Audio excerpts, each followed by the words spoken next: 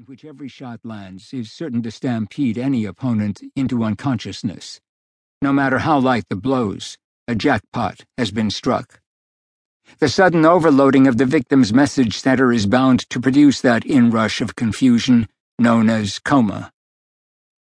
Now it was as if Ali carried the idea to some advanced place where he could assimilate punches faster than other fighters, could literally transmit the shock through more parts of his body, or direct it to the best path, as if ideally he were working toward the ability to receive that 5-punch combination, or 6, or 7, yet be so ready to ship the impact out to each arm and each organ and each leg that the punishment might be digested and the mind remain clear. It was a study to watch Ali take punches. He would line the ropes and paw at his sparring partner like a mother cat goading her kitten to belt away. Then Ali would flip up his glove and let the other's punch bounce from that glove off his head, repeating the move from other angles, as if the second half of the art of getting hit was to learn the trajectories with which punches glanced off your gloves and still hit you.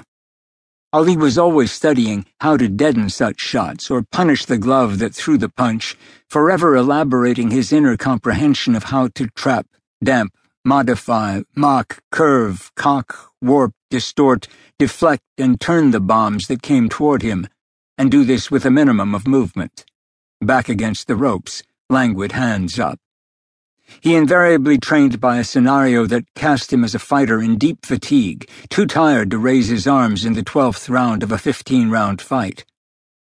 Such training may have saved him from being knocked out by Fraser in their first fight. Such training had been explored by him in every fight since. His corner would scream, "Stop playing!" The judges would score against him for lying on the ropes. The fight writers would report that he did not look like the old Ali, and all the while, he was refining methods. This afternoon, however, in Deer Lake, it looked as if he were learning very little. He was getting hit by stupid punches, and they seemed to take him by surprise. He was not languid, but sluggish. He looked bored. He showed, as he worked, all the sullen ardor of a husband obliging himself to make love to his wife in the thick of carnal indifference. The first sparring partner, Larry Holmes, a young, light-colored black with a pro record of 9 wins and no losses, boxed aggressively for 3 rounds, hitting Ali more often than he got hit in return, which in itself might not have been unusual. Sometimes Ali would not throw a punch through all of a round, but on this afternoon it seemed as if Ali did not know how to use Holmes. Ali had the disgusted expression Sugar Ray Robinson used to get toward the end of his career, when struck on the nose. A grimace of disdain for the occupation, as if you could lose your looks if you weren't careful. The afternoon was hot. The gym was even hotter. It was filled with tourists, more than 100, who had paid $1 to get in. There was a late summer apathy to the proceedings.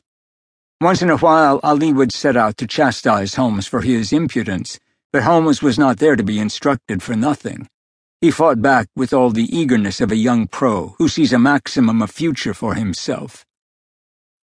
Ali could, of course, have given a lesson, but he was boxing in the depths of a bad mood. Part of Ali's strength in the ring was fidelity to his mood. If, when speaking to the press, a harsh and hysterical tone entered his voice as easily as other men light a cigarette, he was never frantic in the ring. At least not since the fight with Liston in Miami in 1964, when he won the heavyweight championship. No, just as Marlon Brando seemed to inhabit a role as though it were a natural extension of his mood, so Ali treated boxing. In a bad mood, he would stay in his lethargy, box out of his very distaste for the staleness of this occupation. Often he trained all of an afternoon in such a bad spirit. The difference today was that he was running into unexpected punches, the end of the world for Ali. In annoyance, he would punish Holmes by wrapping an arm around his head. Over the years, Ali had become one of the best wrestlers in the ring. But then if karate kicks had been introduced to boxing, Ali would also have been first at that. His credo had to be that nothing in boxing was foreign to him. Now, however, such virtuosity was reduced to wrestling with Holmes. When they separated, Holmes would go back to the attack. Toward the end of 3 rounds, Ali started stinging him with punches.